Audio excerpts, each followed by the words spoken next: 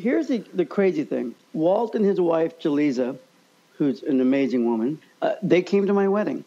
Man. I never saw Walt outside of his wheelchair. But what blew me away at my wedding, Jonathan, is he came without a wheelchair. No kidding. He came in with his walking cane. And Jaleesa told me afterwards, she's like, he really refused to bring his wheelchair to your wedding. He wanted to be able to walk. Wow. Right?